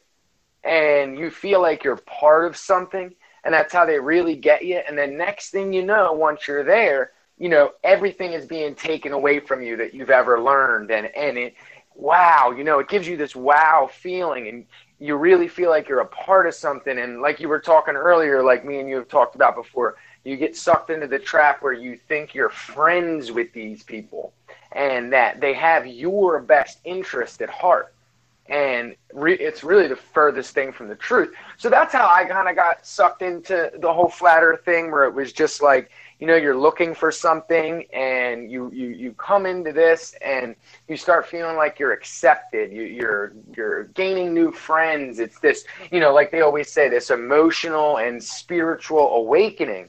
And I mean, it's predicated upon nonsense, but it really can, it's strong. It's strong nonsense, and it can really suck you in and, take you down that rabbit hole. And then, next thing you realize, you aren't really doing real research anymore. And that's kind of where they get you. That's where me and Ed woke up, and then we connected with Tim, and then we all started exchanging our ideas upon that. And we kind of went from there, man, and just went at it like, okay, let's really try to figure out what's going on here. And that's where we started. So let's wind it back just a little bit there, Adam. So can you walk us through when you first found out about this flat earth thing happening on YouTube? Oh, it was right around the start of all that. Last year, obviously. Yeah, a year and like 4 months ago, something along that time span. And I think I was watching a video on, I'd like to say something about the shape of the Earth or Antarctica. I was looking at Antarctica is larger than they say it is. I think it was something along those lines. And I saw this recommended video, Flat Earth, and I just figured, yeah, you know what? Let me watch this and see what they're saying. And they start getting you with those logical fallacies, like Tim always likes to call it.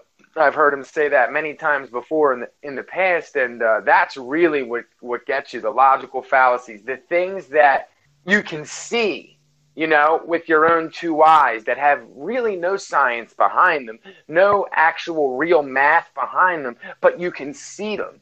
So it makes you feel connected to it. Like, oh, I can see when I go out and look at the ocean, it seems to be that boats aren't disappearing below the horizon. And, all those type of things that when you actually apply real science and real math to it, you start to find out that they're logical fallacies. But that's kind of what sucks you in, because most people, the average person, and myself included, so I'm not knocking anybody, don't understand advanced mathematics and advanced scientific theories and things of that nature. So when you see these things that I'll just pause you there, Adam. I hate to interrupt. I'm trying to build No, you're good. Listener, because I'm trying to, when I do these shows, I try and make it so that people can listen in the future and understand what we're talking about. So to give them some context, can you explain to the listeners your position in this scene? You started off, let me give you like a warm-up.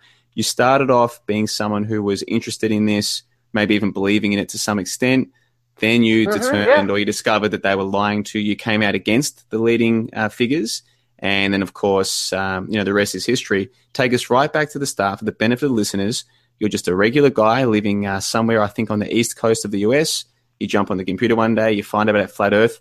Pick it up from there. And without talking about how Flat Earth is wrong, just talk us through your experience as a person, learning about this Flat Earth thing on YouTube and what happened in your life from there. Well, I remember, so Dubé's video, one video he had where he was doing an interview with somebody, and he was going through all the different things like the balloons, how you send up the balloons as high as you can go, and it looks flat all the way around, and different things like that, those type of experiments, if you want to call them that people were doing. And that's the type of stuff that really sucked me in. Like I said, the things that don't have advanced mathematics and science behind them, but they're things that you can see, so it makes you feel like you understand it now because it's being broken down to you in layman's terms, so to speak, and that's kind of what makes you feel a part of something. That's what sucks you in and makes you think that it's true. Does that make sense? Yeah, and so you started to believe that these guys were actually onto something, and you started watching the live hangouts and getting involved in the chats, I'd imagine. Yeah. I started, I remember showing the girlfriend, we're in our basement. I'm like, oh, you got to watch this video of Dubé and, listen to this stuff. And I remember halfway through, she even kind of, starts, wow, I never looked at it that way. Or Powerland talking about how all the pictures are fake, that they're just art, depicted pictures. And then I kind of just started getting involved in the live hangouts and just like the chats, more actually the comments section. And then I would start talking to people in the comments or commenting back and forth. And I remember I met Patricia on Facebook after one of her first shows. And, like I said, you really feel like you're a part of something. You feel like you're a part of a community. It's this sense of belief. That's the best way to put it. I believe that the earth is flat. It's not that it is. It's that you believe it is. And that belief makes you feel good. It makes you feel emotionally connected to something. And like me and you talked about before, John, when you're going on emotion, you're no longer critically thinking. Everything you do and everything you're saying is then based off of emotion. So I got into that, and then the comment section. Once I got into the comment section, I started becoming friends with people like Ed, who I truly did become friends with and started talking to on the phone with our own private discussions. And we were really into it. One experiment we did was one of those big, I forget what earthquake it was, but it was a big earthquake that happened, and we were timing the tidal waves, when the waves reach each shore. And we were like, okay, well, if it's legitimately flat or it's not what they tell us it is, then these times are going to be different. And when the data started to come back and we started to actually see, oh my God, the times for these waves hitting these places is actually exactly what it's supposed to be, what we're told it is. That was something that, like, when we did some real, actual experiment, I guess you can call it, with real math behind it, that's when things started to become clear that, like, okay, something we're being told here doesn't quite add up, because this is a real experiment. And if the earth was flat or not what they tell us it is, these times wouldn't line up the way they're supposed to. They would be different. And it was hard. I remember that moment where we had to say to each other over the phone, like, oh my God, dude, have we been duped? Like, it was so hard, John. I'm not going to lie to you. It was because one of the hardest things to do is to admit to yourself that you've been fooled.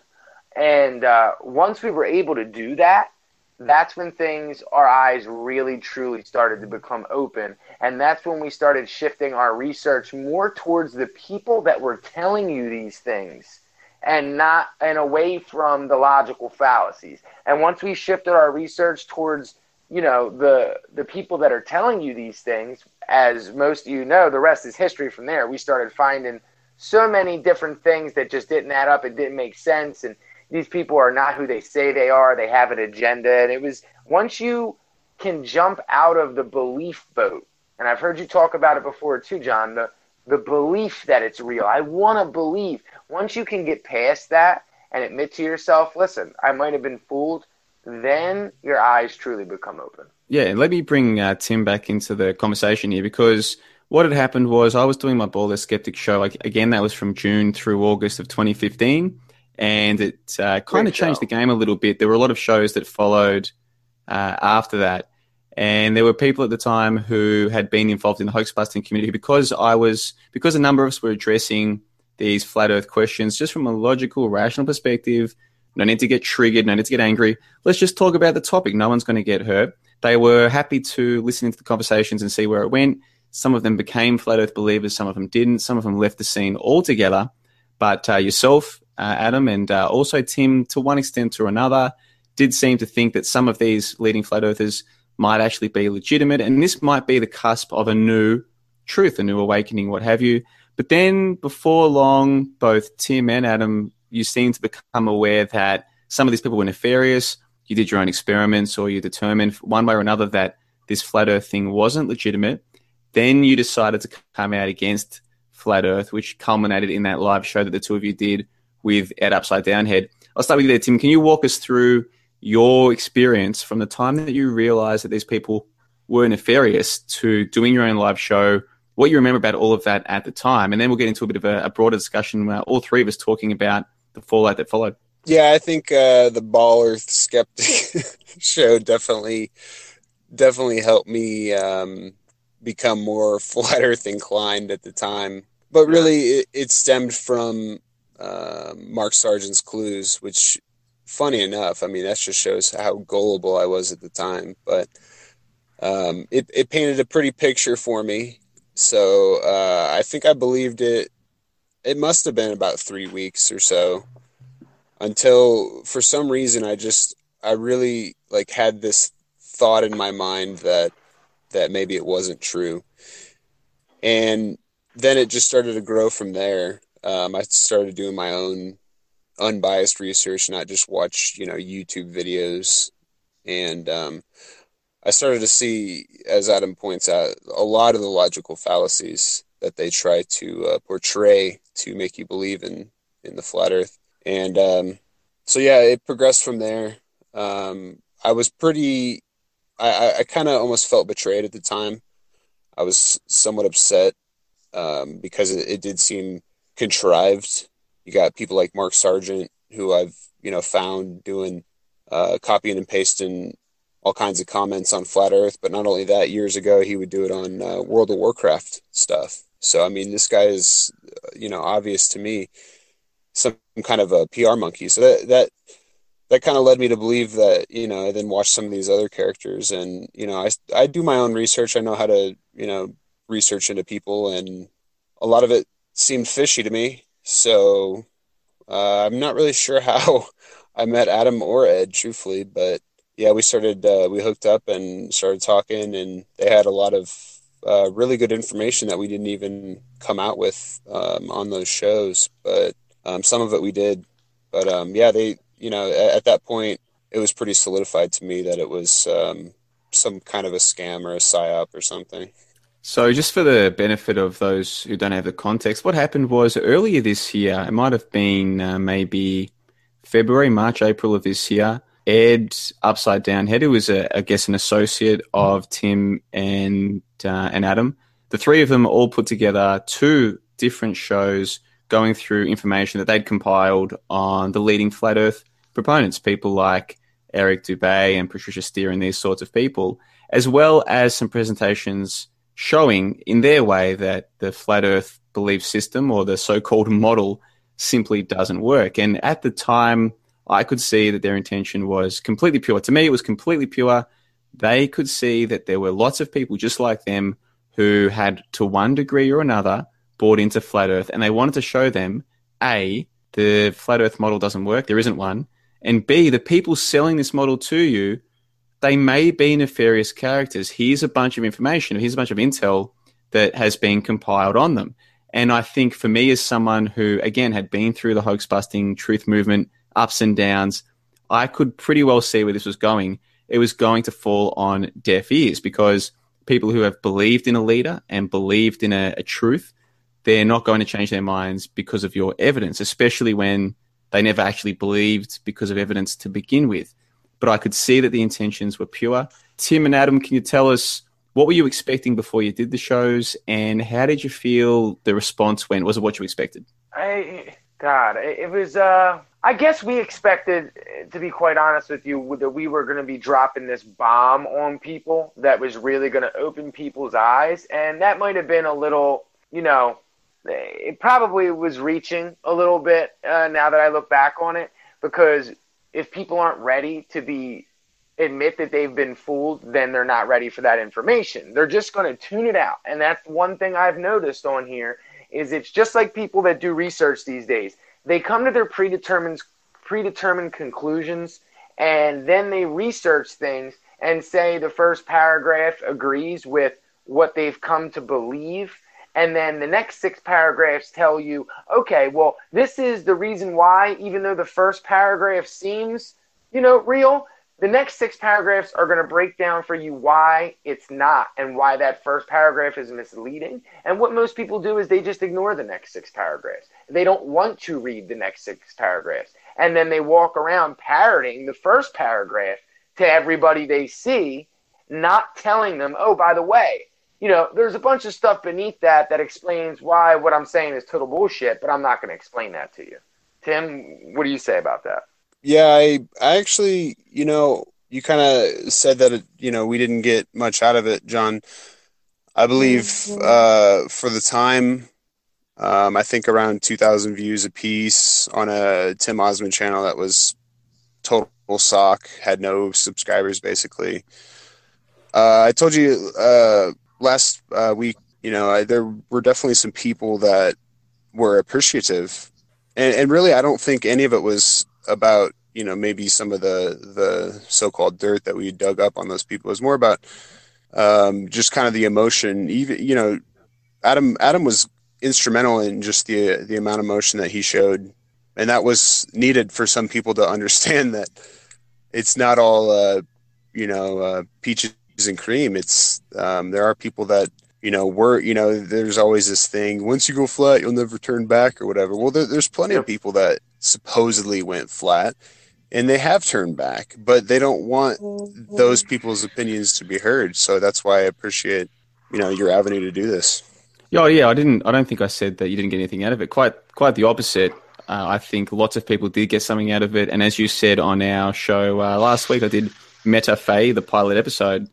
You mentioned that 15 or 20 people had contacted you to tell you that they appreciated what you'd done. So definitely there was lots of benefit that came out of it, no doubt about that. I'm looking at it from the perspective of, it wouldn't matter what information you or I could present about any of the leading proponents of Flat Earth today. Let's say hypothetically, and I'm not saying that this is the case, but let's say that hypothetically, you and I could prove with undeniable evidence that several of the leading flat Earth proponents had been paid by an agency to be involved in a social experiment driven by YouTube, right? Driven through the medium of YouTube to see how many people they could string along a belief. Hypothetically, suppose you and I could prove that with undeniable evidence. Would that stop the majority of people who currently believe in flat Earth from believing in flat Earth? The answer is, of course not. Once the belief is set in stone, then any evidence that you can give to them that contradicts it will lead to a cognitive dissonance. And John, then there's several examples of this as well. There's several examples. I mean, a lot of the flat earthers will even now say, oh yeah, Mark Sargent's a shill. Definitely. They'll even say, a lot of them even say it's a psyop. Like Jeff Stewart will now say it's a psyop. But his definition is I'm a troll and all this kind of stuff. So I mean, it's happened, and there's no breaking most everybody that believes in this right now. So yeah, I mean, it's a perfect example. There's several of them. So the point that I'm making is that I think that even though you guys did some terrific work, and I've said that many times, and I'm convinced that your motivations were 100% pure, I think at the time, if you go back, you'll find that you did to some degree think that, hey, we've got all this information on these people, all we've got to do is show it, and these people will fall down. And I think there was a certain naivety involved in that you guys have learned from, and that other people hopefully can learn from. Once you've got a group of people, whether it's 100 or a couple of hundred, and I've said that I think this flat Earth thing, there's a few hundred loyal devotees, maybe 3, 4, maybe 500. It's hard to say, but there's a few hundred, which is sizable. Once you've got these people forming their own social dynamics and all of them in their mind think they've got the truth, it does not matter what evidence you or I or anybody gives to them, you're not going to stop them. You can take chips out of them and you can help a few of them pull back, but the core group are going to remain the core group. And that's the point that I'm making. And can you guys see where I'm coming with that? I think at the time you maybe Absolutely. Gave people too much credit. You gave the evidence too much credit. It's for these people, it's not about evidence. It's about feelings. Do you see what I'm trying to say? I thought we were in a truth movement, John. The truth movement. We literally posted a document of Eric Dubé getting $100,000, and it's like a 99% surety that it's him. Get from a vaccine, nonetheless, which is just kind of funny because most conspiracy theorists are against vaccines, and they probably wouldn't take them in the first place. So I mean, with any information, I agree. The core believers will definitely not let up on their arbiters of truth. And I really, truthfully, John, at this point, I say good riddance. Those kinds of people aren't going to be the kind of people that do any kind of change for anybody.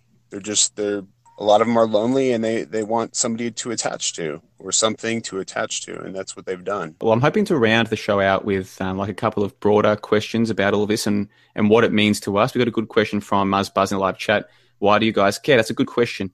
We'll get to that. But before we do, we'll just finish off this chronology because we've kind of started from the hoax busting community. We've worked our way through. Now we're at February or March of this year where you guys have done your show. You've had a good influence on 15 or 20 people that you know of who've contacted you, Tim. So it's definitely been worthwhile. Even if one person contacts you and says, hey, listen, I was believing in flat Earth and I was alienating my friends and family. And now I realize actually maybe I was misguided. So thank you. Even if one person did that, I think it'd be worth it. You're saying you've got 15. So that's all terrific. Right about February, March now. Can you tell us, Adam, we'll go to you. You seems to spend a couple of months completely out of the YouTube spotlight. Was that at all to do with, I guess, some of the emotional exhaustion that comes from the kind of work that you've done? Absolutely. I was having some personal problems at the time, girlfriend shit, but, it definitely, absolutely, we were emotionally exhausted after that last video that we did. And, I was getting some really hateful emails from people threatening, my physical well-being, which I thought was just so ridiculous. And I don't want to say it scared me, but it definitely startled me. And what I wanted to say is that, I think it's important for people listening to know that we do not think, we're smarter than you, better than you. We're telling you guys we were fooled. We were just able to admit to ourselves, oh shit, we've been fooled. And now let's go from there. So I mean, we were sucked into it just as much as anybody else who's sucked into it right now. So I don't want people to think, oh, we think we're better than you, or, oh, what do you guys have all the answers? No, we don't got all the freaking answers. We're trying to get answers, but like you said to me before, what is truth? Who has truth? Who's giving truth? It's a really hard answer to come by. Yeah. And the reason I asked you about that is because it is important that people understand that those of us who buy into something, whether it's the hoax busting community on YouTube and Jeff C, or it's the flat earth movement and Patricia Steer and these kinds of people, when you buy into this kind of stuff, it can be difficult to realize that you're being sucked in. You see, the thing about, say, heliocentrism, for argument's sake, everybody believes in that and it's just normal. So if you get a bunch of people online telling you, oh no, that's a lie, but we've got the truth and you're friends now, it's actually easier to leave heliocentrism behind because you've got something to go to.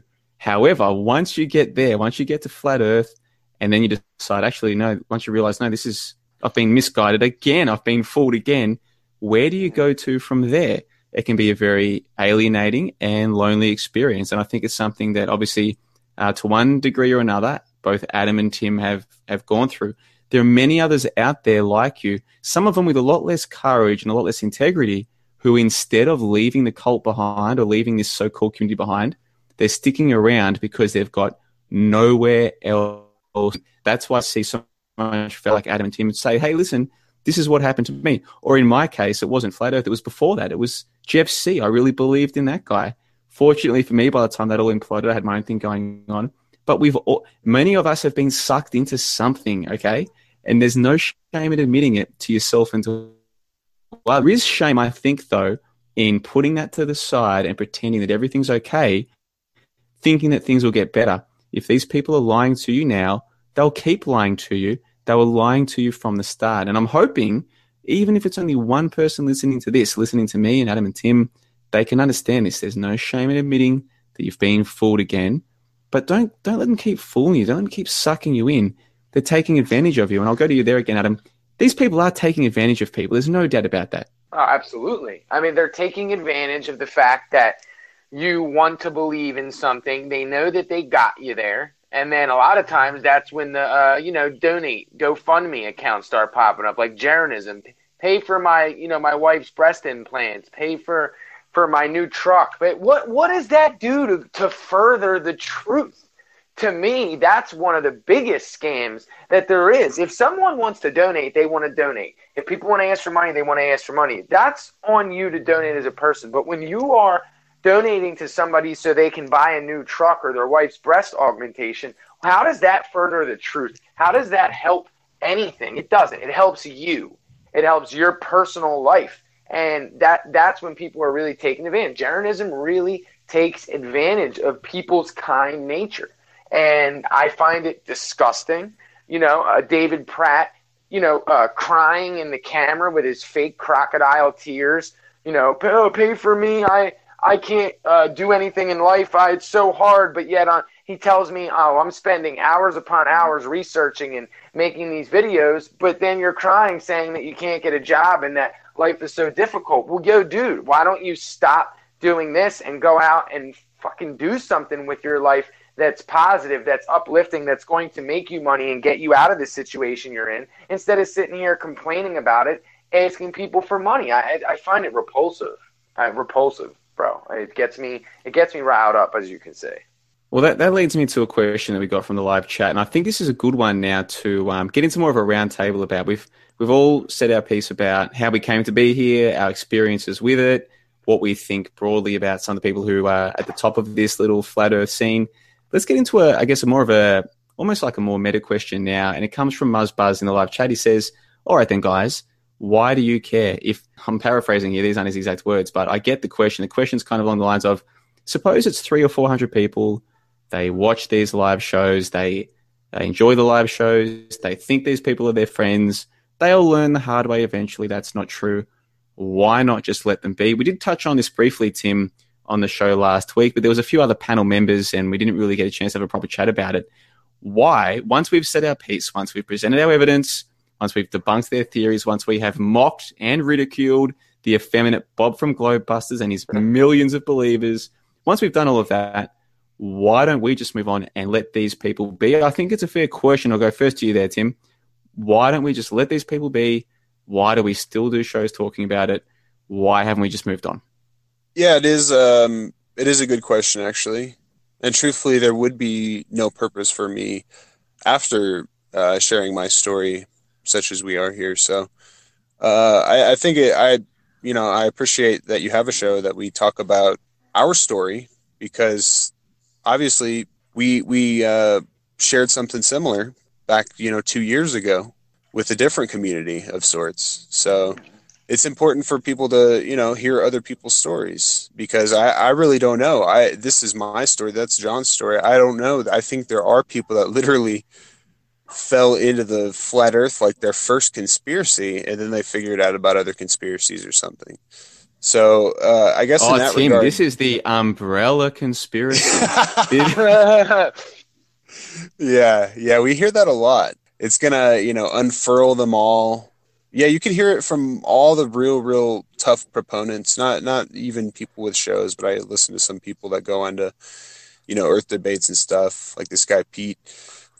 They really believe like this flat Earth conspiracy is interwoven and interconnected with all other conspiracies. So they think that if we expose the flat Earth, everything else will come after that. And I have a hard time believing that, because I think really flat Earth would be the hardest to prove to somebody. And really, I think the easiest would be something like the fiat banking system that we have. I mean, that one's easy for everybody. A lot of people are hurting. That's an easy one, but flat Earth is not something you definitely want to bring up to somebody that has never heard of, even a 9/11 conspiracy or something. So playing devil's advocate then, some of these people would say to you, all right then, why don't you go off and expose fiat currency and leave these people, leave these flat earthers, leave them be. They're going to talk about their nonsense. Firstly, you and I, and I'm sure Adam as well, we all know that this thing is never going mainstream. It's never getting big. It's never changing the world. It's a cottage industry with a few leaders and a few people handing over money. We know that. Look, then I don't want to say they're harmless, because they have affected people's lives, people breaking up marriages. So they're not harmless. But at the same time, someone can make a video saying the earth is flat. He's not forcing anyone to leave their wife of 27 years. You know what I mean? Like, they're doing their thing. Like, some people don't. What's stopping you, Tim, from just saying, all right, fiat currency is more important. I'm going to leave these flat earthers behind. Why are you still here? Well, I think a lot of it is some of those anecdotal stories that you hear. Somebody, finds the flat earth truth, and, their mate doesn't believe in it, or, they want to travel the world, in a little buggy and sell their house, and spread the flat earth truth. Like, your words and what you say do have implications on what they say. I mean, you exposing the media doesn't have nearly the potential of just a life being ruined as something as just a hot topic like flat earth does for some reason. I mean, it's very polarizing. So in that regard, I did want to expose it. I did want to tell my story. I did want to say that, debunk it. It's very easy debunkable. So, I mean, the people that still hold on to it, they just, they're going to be very worthless to me soon. And pretty much are, because if that's what you want to do, if you want to go and watch the Patricia Steers and all that kind of stuff and donate to them, or hope that they're gonna send a balloon up and not hoax you or whatever, like good luck, good riddance, truthfully, because you're going to be entertained by CNN, or you're going to be entertained by Ancient Aliens or some other bullshit, and you're just. Most of us are useless as far as output goes in change for the world in general. So for me go ahead, Adam. Oh, I'm sorry, Tim. I was gonna say, I can tell you why I'm still here, why I'm back, why I care, to answer the dude's question in the comment section. Why don't you just leave it alone? Like I said, I'm not trying to attack people personally. You cannot take this stuff personal. I'm trying to ridicule bad information, and the reason why I care is because, and this might sound corny to some people, I freaking care about people. I care about the human race. I care. I don't like when I see people being fooled and sucked down a hole of bullshit. It offends me.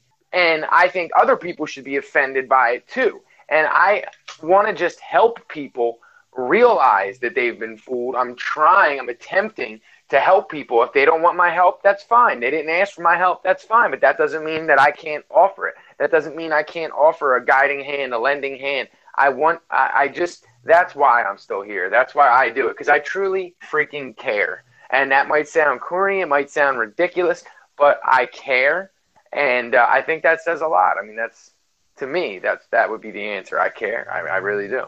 Let me give you my take on this one. Mine is a little bit more selfish. I'm still here for a couple of reasons. One, because I'm still learning. You see what I mean? Like, even just having this chat with Tim today, we've gone back in my mind reminiscing about the hoax busting community. There were similarities that I knew of with the current flat earth thing, but there were others that I'd forgotten about. And so even just having this 2-hour chat, I've remembered things that are useful to me when I'm trying to understand how people behave. I've got more data points to use, more patterns to recognize than I thought I did. And just by having this chat, I've benefited from it. That's one typical example. But I'm constantly learning about people. I'm constantly watching people engage with new ideas and information, new people, dramas, and these sorts of things. I'm learning from people all the time. And I've got a lot more learning to go. I'm not even 30 years old yet. So I'm constantly learning from people. And whereas I could be watching, the average Australian, depending on which study you listen to, watches something like 3 hours of television a day. And having spent much of the past 6 weeks living with people or staying with people who are just regular people, lovely regular people, it might even be more than 3 hours a day, I suspect, of TV that people are watching. I don't watch television. And even if I did, what could I possibly learn? This reality TV, the flat earth is just reality TV, YouTube, hoax busting, all the rest of it, it's just reality TV. Some of these characters might not actually be real, but neither is reality TV either. You see what I mean? It's at least with this, I feel as though there are things that I can learn. And I'm not just watching it to pass the time. I am studying. I'm literally taking notes on some of these shows that I watch. I'm double checking what they say. So I'm still learning. So I'm here for selfish reasons. I think we're all here to one degree for selfish reasons. I'm learning while I'm being here, and I'm being entertained. This is entertaining to me. It's sad. It's very sad when somebody leaves their wife of 27 years, right? They leave their wife of 27 years, and now they rely on the computer for their friends. Or that little child who was on Patricia's, a 14-year-old, saying that at school he's been ostracized because he believes in flat earth, and then saying, but now, he actually said, but I've got you guys now. I've got YouTube now. To me, that's very sad. Fortunately, he seemed like a very intelligent, handsome young boy. I'm sure he'll be fine. But the idea that anyone would think that YouTube is their friend or YouTubers are their friends, to me, that's sad. But the thing is, I've kind of already done my bit to try and stop that. I've released 30 videos on my channel. Flat Earth, Critiqued, Debunked, and Mocked, or something like that is the name of the playlist. Many videos. If you watch a 10-minute video on my channel, there's a very good chance it took me 4 hours, 3, 4, sometimes 5 hours to script it, to record it, to edit it, render, upload. It's very laborious. So I've put lots of time in trying to show people, no, you've been deceived, right? I kind of feel like I've done my bit. And even in this podcast, I kind of feel like I'm doing my bit. But I can't stop these people from doing what they're doing. So once I've tried, all I can do is go back, learn from them, and then, where it is pertinent to do so, have fun. I'm entertained watching these people. It's entertaining to me seeing what's going on here, okay? If I could stop it, I would. I've tried. You can see that I've tried. It's there on my channel. I've tried. Now I sit back and I enjoy it. So I'm here for selfish reasons, to answer your question, Buzz. I'm learning and I'm being entertained. What the hell are you here for? Tim and Adam, does that all make sense to you guys? Absolutely. No, absolutely. We all have some selfish reasons. And you know what? It's big of you to be able to admit that, because a lot of people, they can't admit that. And I would just like to say to Mahowski77, he keeps saying, why attack flat earthers? We've said this numerous times, but I will just say it again for the record. You need to get that out of your mind, bro. That's what's keeping you in the hole you're in. We are not attacking individual people personally. We are attacking bad information bad information. It's not our fault that this bad information just happens to come from certain individuals and then spread by other individuals. You're letting that narrow your focus by getting sucked into the feelings. Why are you attacking us? Why? It's not we're attacking people personally and individually. We're attacking bad information. And I necessarily wouldn't even call it attacking. I just wanted to lay that out there. I'm sorry, John. Yeah, and in the live chat, Muzzbuzz says, thanks for answering, mate. Same for me to learn. Look, I don't know Muzzbuzz, so this isn't directed at him, but there are a lot of people who tell themselves they're here to learn, but they use the word learn in a very different way to what I mean. What I mean is I'm learning about people. I'm learning about the social and psychological aspects of this. The people who think they're here to learn, they think that they're learning about flat earth or learning about science or facts. Totally different things, okay? If there's 2, 3, 4, 5 people in a Google Hangout, I can learn about social dynamics and psychology by studying those people, okay? What I will not learn from any of those people are empirical facts about the earth on which we walk, the alleged universe in which we live, or anything else. If I want to learn about those sorts of things, there are books that I can read, there is earth that I can walk, there are experiments I can do, and so forth. So you will not learn anything, any sort of third-party information from these people on YouTube. You will not. Even from me, if I tell you X, Y, and Z said, A, B, and C in a book, just by listening to me, you're not learning anything. If you go and read the book for yourself or double-check the scientific paper that I'm referring to, then you may learn. But simply listening to these people talk about abstract facts, that's not learning. I'm talking about learning as in watching these people in real time, the way they interact with each other, the way they respond to new information. That's what I mean by learning. But I don't mean as in I think that any of these clowns on YouTube are going to teach me anything that is removed from what I'm watching on the screen. I'm not sure if that's really... There are a lot of people who what I just said won't make sense to them. Some of these terms and concepts are beyond them. But to those of you who know what I'm saying, you know what I'm saying. You will not learn about empirical facts from watching a screen in your room, okay? You might learn some things about people, and if you study them and take notes, you'll learn about people, but you're not going to learn about the shape of the earth by watching a screen in your lounge room. It's that simple. Absolutely. I'll let Tim. I understand, but Tim wanted to say something, so I'm going to let him take the floor. No, it reminded me actually when you brought up the kid on Patricia's show. There was another incident where there was a child on her show where I made a video about it, and at that point I should have kind of noticed that most of these people they do have their blinders on for their feels or what they want. And, a lot of them, I think 99% of them didn't think that it was wrong for these people to sit up there and talk about numbers and sketch out ideas on how to reach the youth. I mean, that was part of their conversations live on air, how we need to spread it to the youth. And, what worries me is it never really was about truth, but they're not exactly trying to push any kind of, empirical evidence or for people to go do their own experiments. Really what they're trying to do is to spread a movement. So now that we've seen, tons of that energy to spread this movement, I can't think of any of the top flat earthers that haven't gone down the money route. I mean, Patricia Steer, all these shows, Nathan's, you click on any of these videos, they have now 5 to 10 ads to watch the community interact with each other, quite literally. So, I might continue to try to help people, maybe one a year or something. It really doesn't matter to me, but for some reason, like Adam, I do care about people as well, and I don't like the aspect of just the shadiness and the trying to funnel people into groupthink, and just let me give you a counterpoint to that though, because we did say we were going to talk about money for truth, this topic, which is obviously related but it's distinct. So let me give you my take, then we'll throw to Adam. You look at the TV show, just go and watch a TV show in prime time that has television commercials. We call it free-to-air TV here. There might be 5, 10, maybe 15 ads in a typical ad break, depending on the show.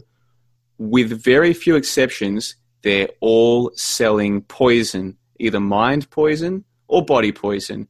they'll be selling the body poison of a sugary drink or of fast food. They'll be selling mind poison of promoting a certain academic institution that you should send your children to. There are poison salesmen everywhere. And so to me, insofar as some people are selling poison on YouTube, at least they're only getting audiences of a few hundred loyal listeners. Their YouTube view counts might say 20,000, but anyone who runs a live hangout and checks their stats, they know that those numbers are heavily overinflated because most people are not listening to the whole show. So at least these flat earth charlatans only have an audience of a few hundred people, and realistically it won't ever be significantly more than that. Whereas the people on TV have audiences of tens of thousands, hundreds of thousands, sometimes a million. So if I wanted to spend my days being worried about people selling poison, I wouldn't even be worried about flat earth. It's a speck. It's nothing compared to the other people selling poison. So as far as money for these flat earth shows goes, it's not even a big concern for me, to be perfectly honest. If people want to hand over their money to, oh, boo-hoo, Dan Pratt, oh, boo-hoo, I can't feed my family, my welfare got cut off, I need flat earthers' money to feed my family. If people want to give him money, these people probably are the kind of people who would have stayed up late and watched a late-night TV exercise ad and signed up for 10 monthly installments of $29.95 to get an abdor. Do you know what I mean? Like, they're not... It's fools in their money. I mean, Adam, can you see where I'm coming from with this? Oh, absolutely. Absolutely. I sometimes myself get wrapped up in the emotion, and I try not to, and I tell everybody not to, and I kind of came at David a little bit, but I see where you're coming from. And I mean, it's just people are going to spend their money where they want to spend their money, and that's their right. That is their right to do so. But when I feel like people are being misled and lied to and being taken advantage of, like I thought Daniel Pratt was doing, that's when I step in. That's when I say something. I get people have a right to spend their money where they want to, but I'm just going to throw in my 2 cents, so to speak, and people can take it how they want to take it. And that's where we'll leave part 1 of this 2-part series. I have so much more I would like to say about it, and I will do so in due season. In part 2 of this impromptu chat, we're unexpectedly joined by a YouTuber named Cathexis, who describes himself as a flat earth apologist. The conversation then goes off in a very different direction, perhaps even more insightful, and for many listeners, I'm sure, more entertaining than what had come before. It certainly was not what I would have expected. Remember to leave any comments, questions, and general feedback regarding this podcast at JohnleBon.com, where you'll find a post entitled Impromptu Chat number 9. Therein, you'll also find part 2 of this 2-part presentation. I hope you enjoyed the chat. If you got even a fraction as much out of it as I did, I'm sure it was well worth your time. Thanks in advance for your feedback, and until next time, take care of yourselves.